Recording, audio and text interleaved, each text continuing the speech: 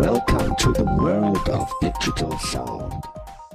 Hey guys, how you doing? This is Ken. This is the Ken Burton Show, and this is a podcast with a difference because I've been drinking, and and that means that you're going to get a little bit of a raw podcast in this one. So it's one with a difference, and I'll qualify it by saying that all, some, none, bits, all of it, some of it, none of it may or may not be true. It is up to you, the listener, to decide whether or not you think it is, and leave your comments in the comment section on the YouTube version. In fact, that's the only version of this video that this podcast that goes up now. So, why am I recording this one? Why is it 3 o'clock in the morning and I've been drinking since about 11, and I've had quite a few beers because I came across a story tonight on Sky News, and it kind of took me back to a place, and I thought, Jesus, I could record that as a podcast. Could I record that as a podcast? I really don't know if I can. And, you know, if it works, and it goes up. But to be honest, I'm going to listen to this one tomorrow morning and see whether or not it's worthy of going up as a Ken podcast. And if it isn't, then I'll take it down and you guys will never hear it, so this doesn't matter. But I don't know. Maybe I'll put it up. I don't know. So the chewing gum's going in early. And first off, actually, a big thanks to those who actually listen to these, because it's very few and far between. There's about 2,000 of you, I think. About 1,800 to 2,000 that actually listen to these podcasts. But if you look at the stats, there's only about 1,000 people only.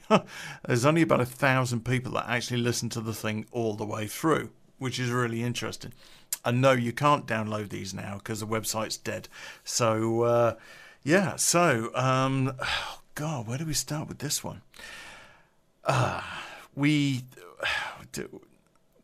start this one in the 1980s, okay, when the New World had kicked in, and everyone was a new man, you know. Women were dressing as the girls out of Duran Duran, and the boys were dressing the same, and the guys were super cool, the women were super slutty, and it was a brilliant time to be alive, guys. It was just fucking brilliant. But we attended a number of places, clubs and various other places that were frequented by the gay and lesbian community. All right. Now it was hard to distinguish in those days, actually. I mean, when you think about the 80s and you think about, you know, Soft Cell, right? I mean, Soft Cell were gay, and, you know, everyone understood that, and everyone accepted it, and people talked about it a lot in those days, and they said, you know, I'm going to slur my words through this. I know I am. People talked about it a lot, and they said, you know, the in thing was to say, yeah, I ain't got a problem with that. I mean, fucking hell, you know, gay, lesbian, whatever, you know, and everyone was super cool about it. Or that was the perception that they used to give. And, you know, we quite often go to the clubs. I mean, Buster's in Coventry, for one. It was frequented a lot by the gay community. And, you know, we'd be in there and they'd be in there. And, you know, everyone was pretty cool with each other. You know, no one ever had a problem with it, except for this hardcore bunch of Neanderthal pricks that were left in the fucking 1940s or whatever. And, you know, thought that being gay was still illegal. And, you know, it was just... It was something you ignored, you know.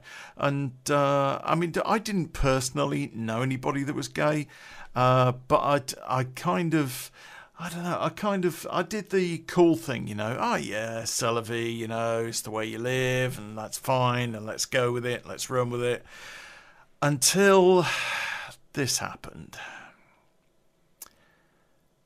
One particular Saturday afternoon, very good friend of mine, who we are going to call Charlie, and that isn't his real name, but we are going to call him Charlie. And Charlie had been... What was Charlie? Charlie was... He wasn't really a player. Not really sure how Charlie got in with the in crowd, really. never was sure about that. I mean, he never got involved in any of the dodgy stuff we did. But, you know, out on a Saturday night, you guarantee Charlie would be there. And Charlie would be with one of us. And, you know, he'd turn up and we'd just have a few drinks, few laughs. Charlie would be the first one on the dance floor. I should have fucking seen the signs. Oh, God. But Charlie was a great lad. He was a really great lad. And I just got on so well with him. Everyone got on well with Charlie. He was just that sort of bloke, you know. Everybody loved Charlie. He was always smiling, you know. And women loved him, and the guys all, you know, hung around with him. And thinking back on it now, I mean, Charlie never came out to the pub with us. He never came on any jobs with us. He was never into any of the legal stuff. I really can't remember how Charlie became in with the in crowd. Bizarre. I'm sure it'll come back to me. Let me just take another swig of beer. Hold on. Ah, lovely. Okay, so I'm not going to edit this, by the way, so you're going to get the warts and all. So anyway, Charlie was he was just a great guy, and he came around my place on a Saturday night, and we hadn't seen him for about 3 or 4 weeks. And he'd phoned me first and said, you on your own? And I said, as it happens, yes, I am. Quite unusual for a Saturday. I think I was ill, actually. Yes, I was. Thinking about it, I was ill. Because Charlie came round, and I was in a dressing gown, and he sat down, and we cracked a beer. And he said, I've come out to my parents. And I was like, you've come out what? Talk about being slow on the uptake. And he said, I've come out, you know, I'm gay. And I was like, fuck off. And he was seriously, Ken, I'm gay. You know, I prefer men. In other words, you're a bit confused, mate. But no, Ken, I fucking ain't confused. I am gay. I said, right, okay. I think I'll go and get a bottle of scotch. So I went in the kitchen, got a bottle of scotch out of the kitchen, and I brought 2 glasses with me, and I put them on the coffee table, and I poured one for me, one for him. I said, okay, tell me about it. And he went on to explain to me how through his school years, you know, he kind of felt that he knew. And after he left school, he met up with a guy, and him and this guy got pretty close. There was a sexual relationship there. And then after that, this guy had basically just completely done the dirty on him and dumped him, and he'd gone into a big depression about it, but he'd come out the other side of it and got into a number of other relationships since then, had a number of one-night stands. And I'm sitting there thinking, am I seriously fucking hearing what I'm hearing? Jesus Christ, this is Charlie. The boys are going to kill him. And I was like, fuck. I honestly didn't know what to say. I mean, it's great sitting back and saying, oh yeah, you know, I'm a new man, you know, I'm really down with the whole gay thing, I haven't really got a problem with it, you know, and all the rest of it. Until you are sat there talking to a gay man about a gay relationship, I felt fucking uncomfortable. I seriously felt uncomfortable. And I really didn't want to have the conversation. I mean, I thought I was okay with it.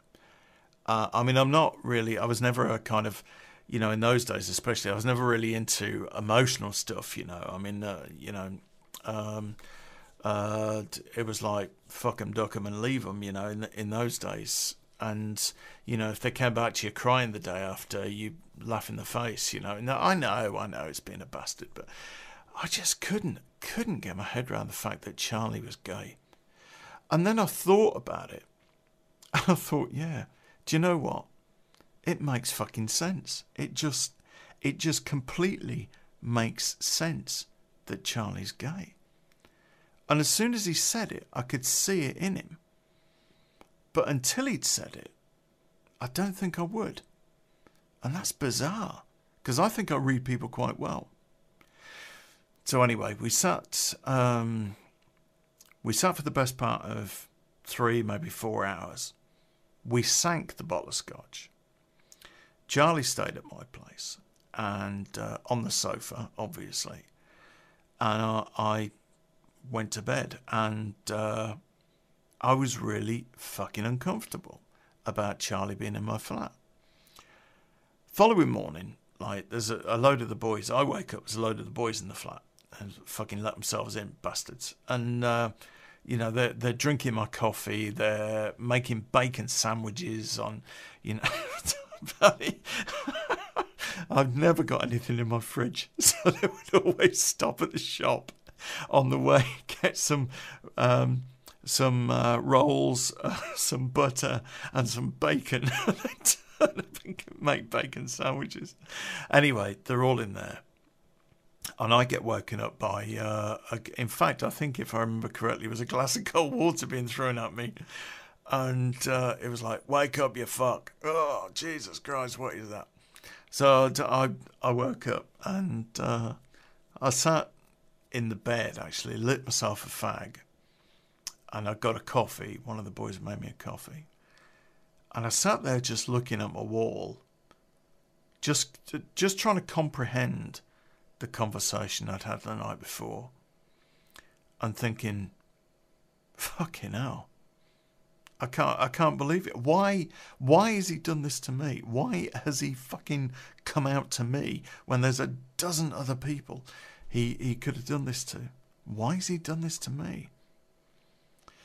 And I got up, put some clothes on, went in the lounge. Sure enough, the boys are in there eating bacon sandwiches and watching MTV, which is what it did in those days. And, you know, all talking about, you know, and Ken, are you all right now? You know, and I was like, yeah, I think it was a 24-hour bug thing, but yeah, I'm pretty much okay. And oh, that's all right, I'm sure. So Charlie kept you company. And I was like, what do you mean by that? They were like, nothing. Why? Oh, no, it's all right. I was so taken aback by it all.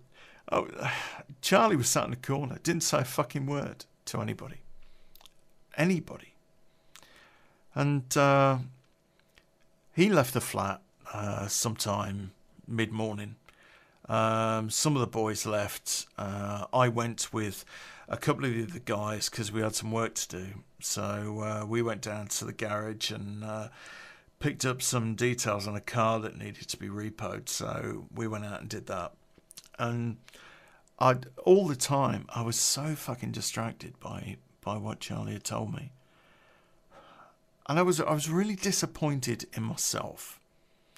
I was so disappointed in myself because I'd kind of put out this persona of being this new man and, you know, I can handle it and Celavi and all the rest of it. And when it came to it, I was lying to myself.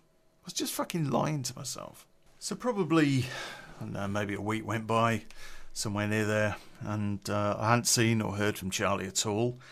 And I should have fucking phoned him. I didn't phone him. I didn't get in touch with him. And then I got a phone call about a week later. And Charlie said, look, you know, I'm sorry, Ken, I freaked you out. And, you know, I'm just out there, you know, I don't know what to do at the moment. I don't know what to say, don't know what to think. My parents fucking hate me. My brother hates me. My sister hates me. And, you know, I was like, oh, fucking hell. I knew his mum and dad, you know. I knew his sister. I didn't know his brother very well, but I knew his sister. His brother had gone off to university. He was a bit of a posh twat. But I knew his sister quite well. She was all right. She's quite a game girl, actually, her and her mates. Often met them in the nightclubs. And anyway, I didn't, you know, I just said to Charlie, look, I'm sorry, mate, but you know, I reacted badly to it, and I should have been more supportive. And You know, I just need to get my head around it, and I'll be okay. And he was like, yeah, fine, that's great, that's not a problem. That night, me and the boys go out, and we do Busters, and we do Park Lane, and we do, you know, every nightclub in Coventry, basically. And I bump into his sister. That was a hiccup there, by the way, because I had been drinking. I did say that.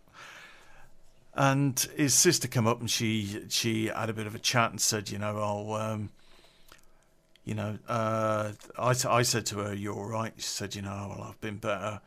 And I said, Charlie spoke to me. And she was like, fucking up, you know, she absolutely freaked. "You haven't told anybody? You haven't told anybody, have you? Oh my God, you haven't told anybody?" I was like, "Oh, fucking hell. No, I haven't. I think..."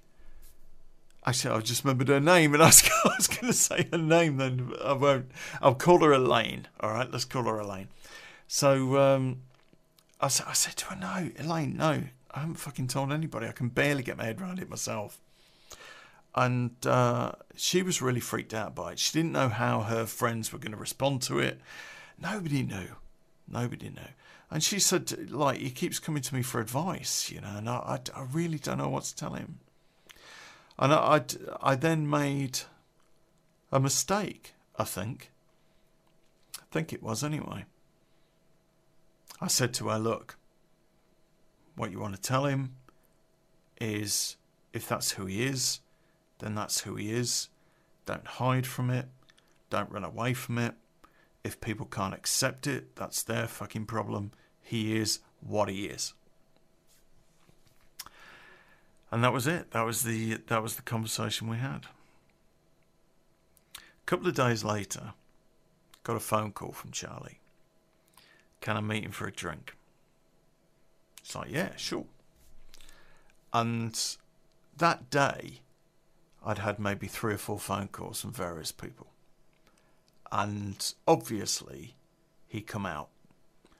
And he was, these people were saying, "Christ, you heard about Charlie? He's only a fucking bender." Oh, Jesus Christ. Is he? I don't know. No, yeah, he's a fucking shirt lifter, mate. He's up the arses. Yeah, he pots the brown. No, I got the whole thing. The whole day, I got the whole thing. And obviously, and whether or not it was through my advice, through Elaine, or what, he decided to go public.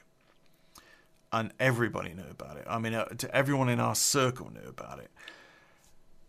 It just seemed like he might as well placed an ad in the fucking paper, you know?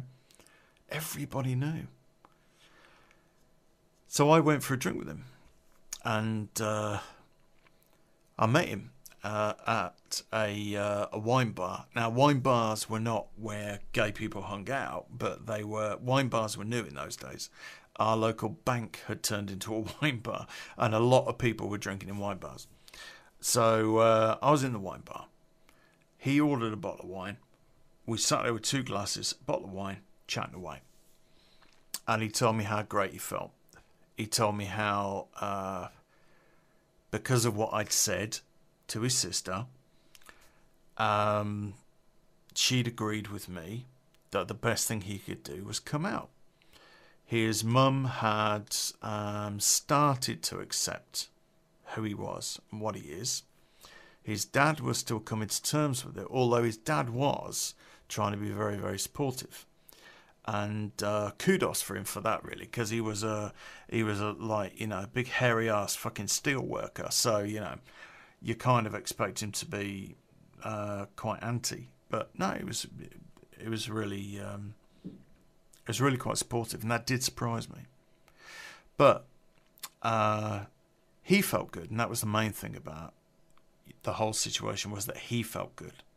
He was good in his own skin, and as he said to me, that was the first time he could remember where he'd actually felt good in his own skin. So we had a few beers. We had a few glasses of wine, actually. And I finally understood what it was like to have a gay friend. Because you shouldn't feel threatened. There's no need to feel threatened. And sexually, I'd felt threatened by having a gay friend. That he'd jump me, that he'd want to be with me. And I was, having like spoken to various gay friends I've had since him, they've all been the same, like, oh yeah, you should be so fucking lucky. What makes you attractive, mate? What, just because you're a bloke, you think you're going to get jumped on? So, he obviously had better taste than to come near somebody like me. And so we laughed about it, we joked about it, and we had a fucking good night, It was great. It was really great. We laid cards on the table. I said to him, you just so fucking freaked me out. And he was like, yeah, I know. And I was making all the Barbara Streisand jokes, and oh dear, we just had a really good night. Okay, more beer. Hold on. I'm not going to cut this. I'm not going to edit this. You're going to get it raw, mate. Right, so we'd had this great night. Now, my flat, those of you who have read these or listened to these podcast stories before will know that my flat was pretty much 5 minutes away from the city centre. So I said to him, so what are you doing? You going home? You going to taxi it, or are you going to stay at mine? He said, well, I'll stay at yours, but only as long as you don't sexually assault me. And I was like, oh, you fuck off. So we left the bar, and to get back to my flat, we had to walk through the lower level of a multi-storey car park. And as we're walking through there's a group of lads, and there must have been 6, 7 of them. And I knew these lads, these lads were, very, very small time guys. They weren't big time. They weren't even at our level, And as me and Charlie are walking through this car park, they started to shout abuse. And I turned around and went, are you fucking serious? And they went, oh, look, there's Ken and his boyfriend. Oh, benders together. I was absolutely gobsmacked. They wouldn't have fucking dared talk to me like that. But all of a sudden, because Charlie was gay, they thought they had carte blanche to go and, talk to us in that tone. And I was amazed. I was absolutely amazed. And for a second, I actually thought, Jesus Christ, does being associated with Charlie now bring me down the social ladder? I mean, am I lower than these piece of shits that are abusing me? And I stopped and I looked at them. And I was like, are you fucking serious? Do you really want to go there? And one of them said, well, I'm sure you've been there. Oh yeah, up Charlie's arse. And I just said to them, we're going to be talking again, boys. Real soon. Charlie walked off. And we still got abuse as we walked off. And we went back to my place, and Charlie was clearly fucking upset. And we were going to have a beer and chat, and he just said, fuck it, can I take the spare room? I just got to sleep this off. So I let him sleep it off, and as I'm sat in my bed, Charlie's, the spare room to my flat was across the corridor. I could hear the guy crying, Oh, no, you can look at that and say, well, he's a bender, of course he was crying, he's a fucking girl. I don't know. Charlie was a tough old hombre, I thought. Tougher than that, anyway. Next morning, I woke up. Charlie's not there. And a couple of the boys came round. A lot of the boys came round. And they were saying, well, fucking hell, Charlie. I said, yeah, I was out drinking with him last night. And they were like, fucking hell, what? I mean, Christ, And there was a lot of sympathy for Charlie, There was a lot of sympathy. We weren't fucking pricks. We weren't Neanderthals. And we kind of not understood, but we'd known him long enough. He was a friend of ours, for fuck's sake. And we sympathised. We didn't pretend to understand what he was going through, but we sympathised and empathised with him, I think. And that's the only way I can describe it. Anyway, me and the boys went out that night. No sign of Charlie. But you only ever come out on Saturday nights. But and this was the Sunday, and we went to a couple of the clubs we went to, usual clubs.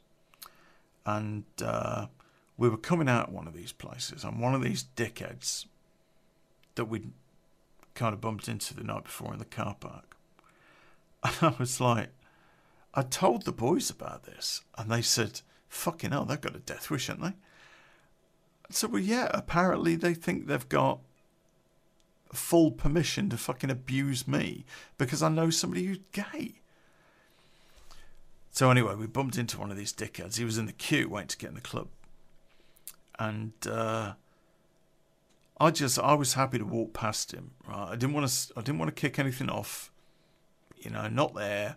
Not with 50 people in a queue waiting to get into a nightclub. We walked past him, went to get back towards my flat. And I heard him say, "What's up, Ken? No boyfriend tonight? Has he stood you up?" And I lost it. I can name 3 occasions in my life where I've lost it. That was one of them. I launched at him and started punching him in the head. He saw the launch coming and put his hands over his head, over his face like a boxer. And I was punching him in the back of his head, in his hands, in his body. He was on the floor.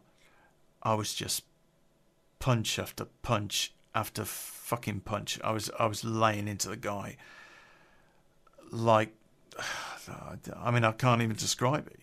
It was. I lost it.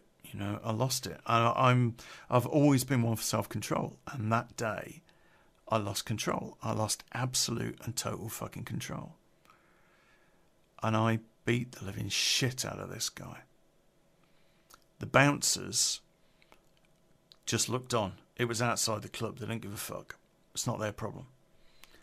And the guys I was with just kept everyone else back and let me get on with it. And he was saying something about joking. I mean, I would imagine he was saying I was only joking or whatever. Didn't really matter, I beat the shit out of him. And I must have been at him for a good 5 minutes, and he didn't get a single punch back. And one of the guys said, "Come on, Ken, that's enough now." And he took me off the guy. And the guy lifted his head. He was on his hands, and he just lifted his head. And I ran back at him and kicked him in the face. I've never done that. Well, have I ever done that? Maybe once. But I would never do that to somebody normally. But I seriously rearranged that guy's face. And we then left. And the message had gone out, I think, that you say something like that to me and there's going to be a fucking problem. We didn't hear from Charlie for a good 2 or 3 weeks. And the next time we heard anything about him was when we met up with Elaine. And Elaine said that Charlie had gone north to stay with a relative, and he was gonna keep a low profile for a while because he was struggling not with what was happening with him, but the way that other people were treating him. He was struggling with that quite badly. And in the nightclub were the group of guys, and in particular the guy that I kicked the shit out of. And we're stood at the bar, and I'm talking to Elaine. This guy comes up, and he apologised and said, you know, I should have known better. You know, I'm really sorry, and all this sort of stuff. And he still had a rearranged face. I mean, 2 weeks after, you know, and the guy still got a rearranged face. And he got a couple of his friends stood with him, and they're going, yeah, sorry, Ken, you know, it was sorry, you know, and, you know, it shouldn't have happened. We were just, like, caught up in the moment and all this stuff. And I never do this. I never did this. I said to all of these guys, you are all due a smack in the mouth. And you can take it voluntarily, or you can take it by surprise. You even think about raising your fists when this happens, and we will destroy you. Easy as that. And then I walked away from these guys. Left them absolutely shitting themselves. And the guys I was with, of course, you know, I mean, it was the type of people we were. We didn't fucking sit there and make idle threats. If we said something, we did it. And like, if one of my mates had said to somebody, you know, at some point you're going to get a smack in the mouth, mate, and then I was the first person to see the guy, I'd be the guy that smacked him in the mouth, because we were just like one group of guys. So slowly but surely, over the next few days, week, these guys all got what was coming to them, and they got taught a lesson. Even the guy that I'd had the fight with, he had to step up as well, and he argued the fuck and said, like, I've already had mine. And it was a mate of mine that did him. And, you know, they were just like, how fucking dare you guys? How dare you say something like this to any of us? Who the fuck do you think you guys are? And they were all taught the valuable lesson that they richly deserved. One of these guys had a brother who wasn't happy about the fact that his little brother had been smacked, and was making all sorts of idle threats. And we basically said, you know, well, you know, if that's the situation, mate, we'll meet you anytime, anywhere. Just name the place. We'll get it over with. We're not into things dragging out. You know, if it's going to happen, it's going to happen. Let's get it fucking done. Let's pick a car park and just do it. And it wasn't me. It was one of the other guys that took him on and beat the living fuck out of him as well. And then, you know, at the end of that, he told the guy, by the way, do you know what your brother had said to deserve this kicking? And the guy was all fucking apologetic after that. Charlie came back a couple of months after this all kicked off, and said he was happy. He was starting a whole new life.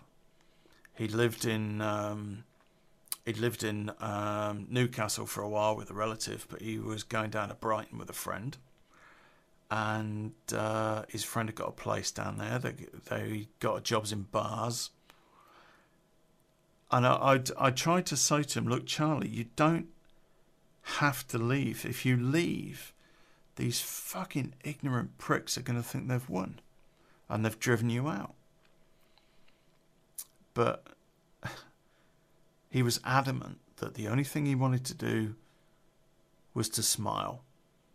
He'd spent too many years frowning, too many years crying, and the only thing he wanted to do was smile. And that meant going to a place where people really understood, and there were people like him that he could relate to. And you couldn't blame him for that. He thanked me for what I'd done for him. I don't know. I still don't know to this day whether or not I did the right thing. But the last I heard, he was doing okay. You know, he was doing okay.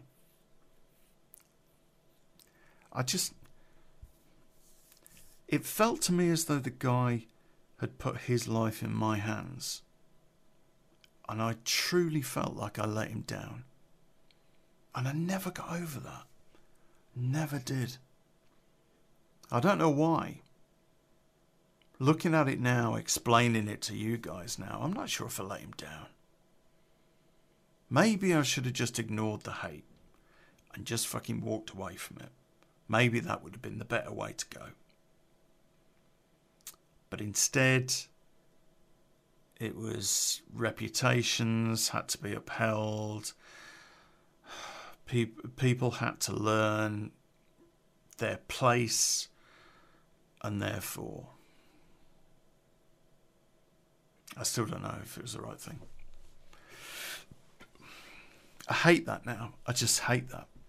You know, a couple of times since I've overreacted to people queer bashing, for want of a better word. And I think it's probably because of Charlie. I remember a mate of mine actually introduced me to two girls and said, but this was in a club years later. He said, don't even think about it, Ken, they're lesbians. And I was like, oh, really? Oh, okay. And I got them a drink, and they were like, well, you know, aren't you going to ask us any questions? Why would I ask you any questions? Oh, well, most people we meet up, and that's like comes out in conversation. Usually they're just full of questions.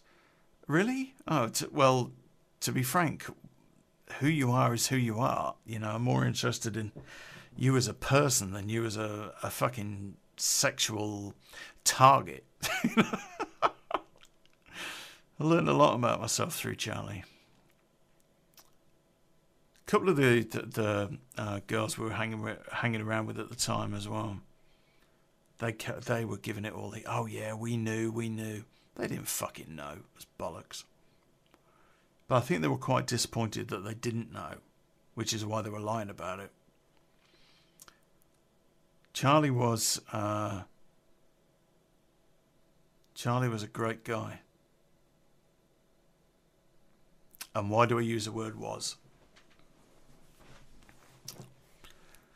Charlie got stabbed in 1989 in Brighton.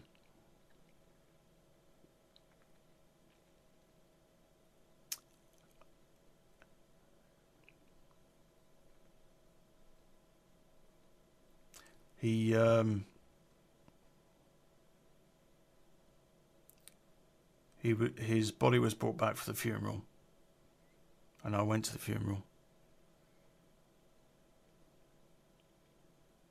I never saw him, you know, from the time he went to Brighton to the day of his funeral. Do you know there were over 150 people at that funeral? 150 people. I doubt even today that many would attend mine. He was a really popular guy.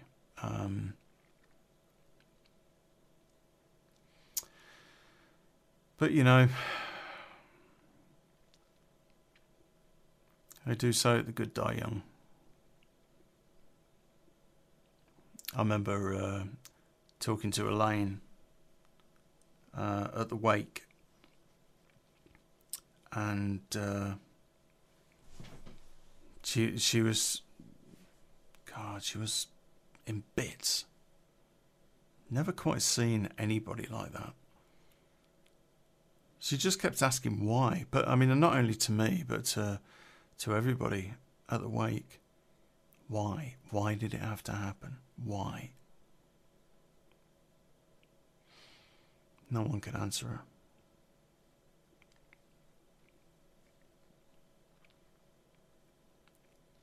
I fucking hate people that bash gays. It just angers me so much. And I think the reason why it angers me so much is guilt. Maybe I could have done more for Charlie. Maybe I could have helped out more. Maybe, fucking maybe. I don't know. If I was presented with that situation today, would I do any different? Sometimes you get older, but none the wiser, I think. I had gay friends after Charlie. I spent a little bit of time roadieing for a band, and a couple of the guys in the band were gay. God, we had some fucking corking parties.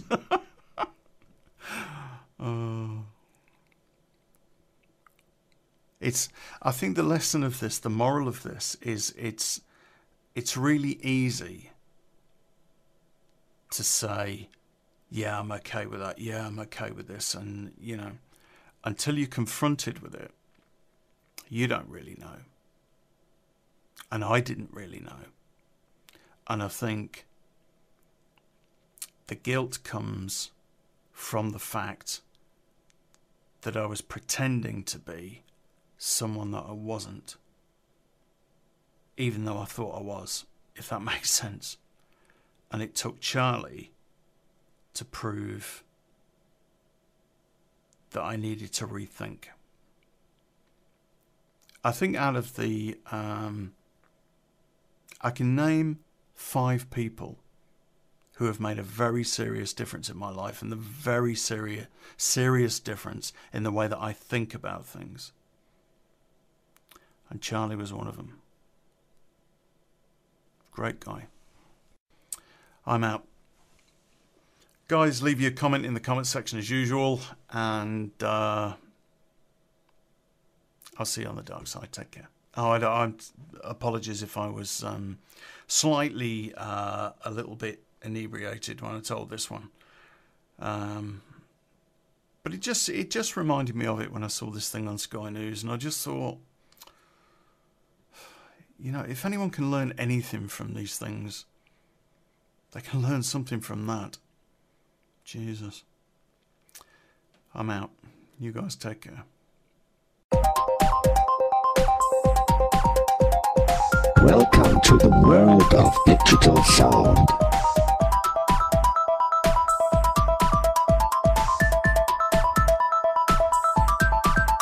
Shutting down all systems.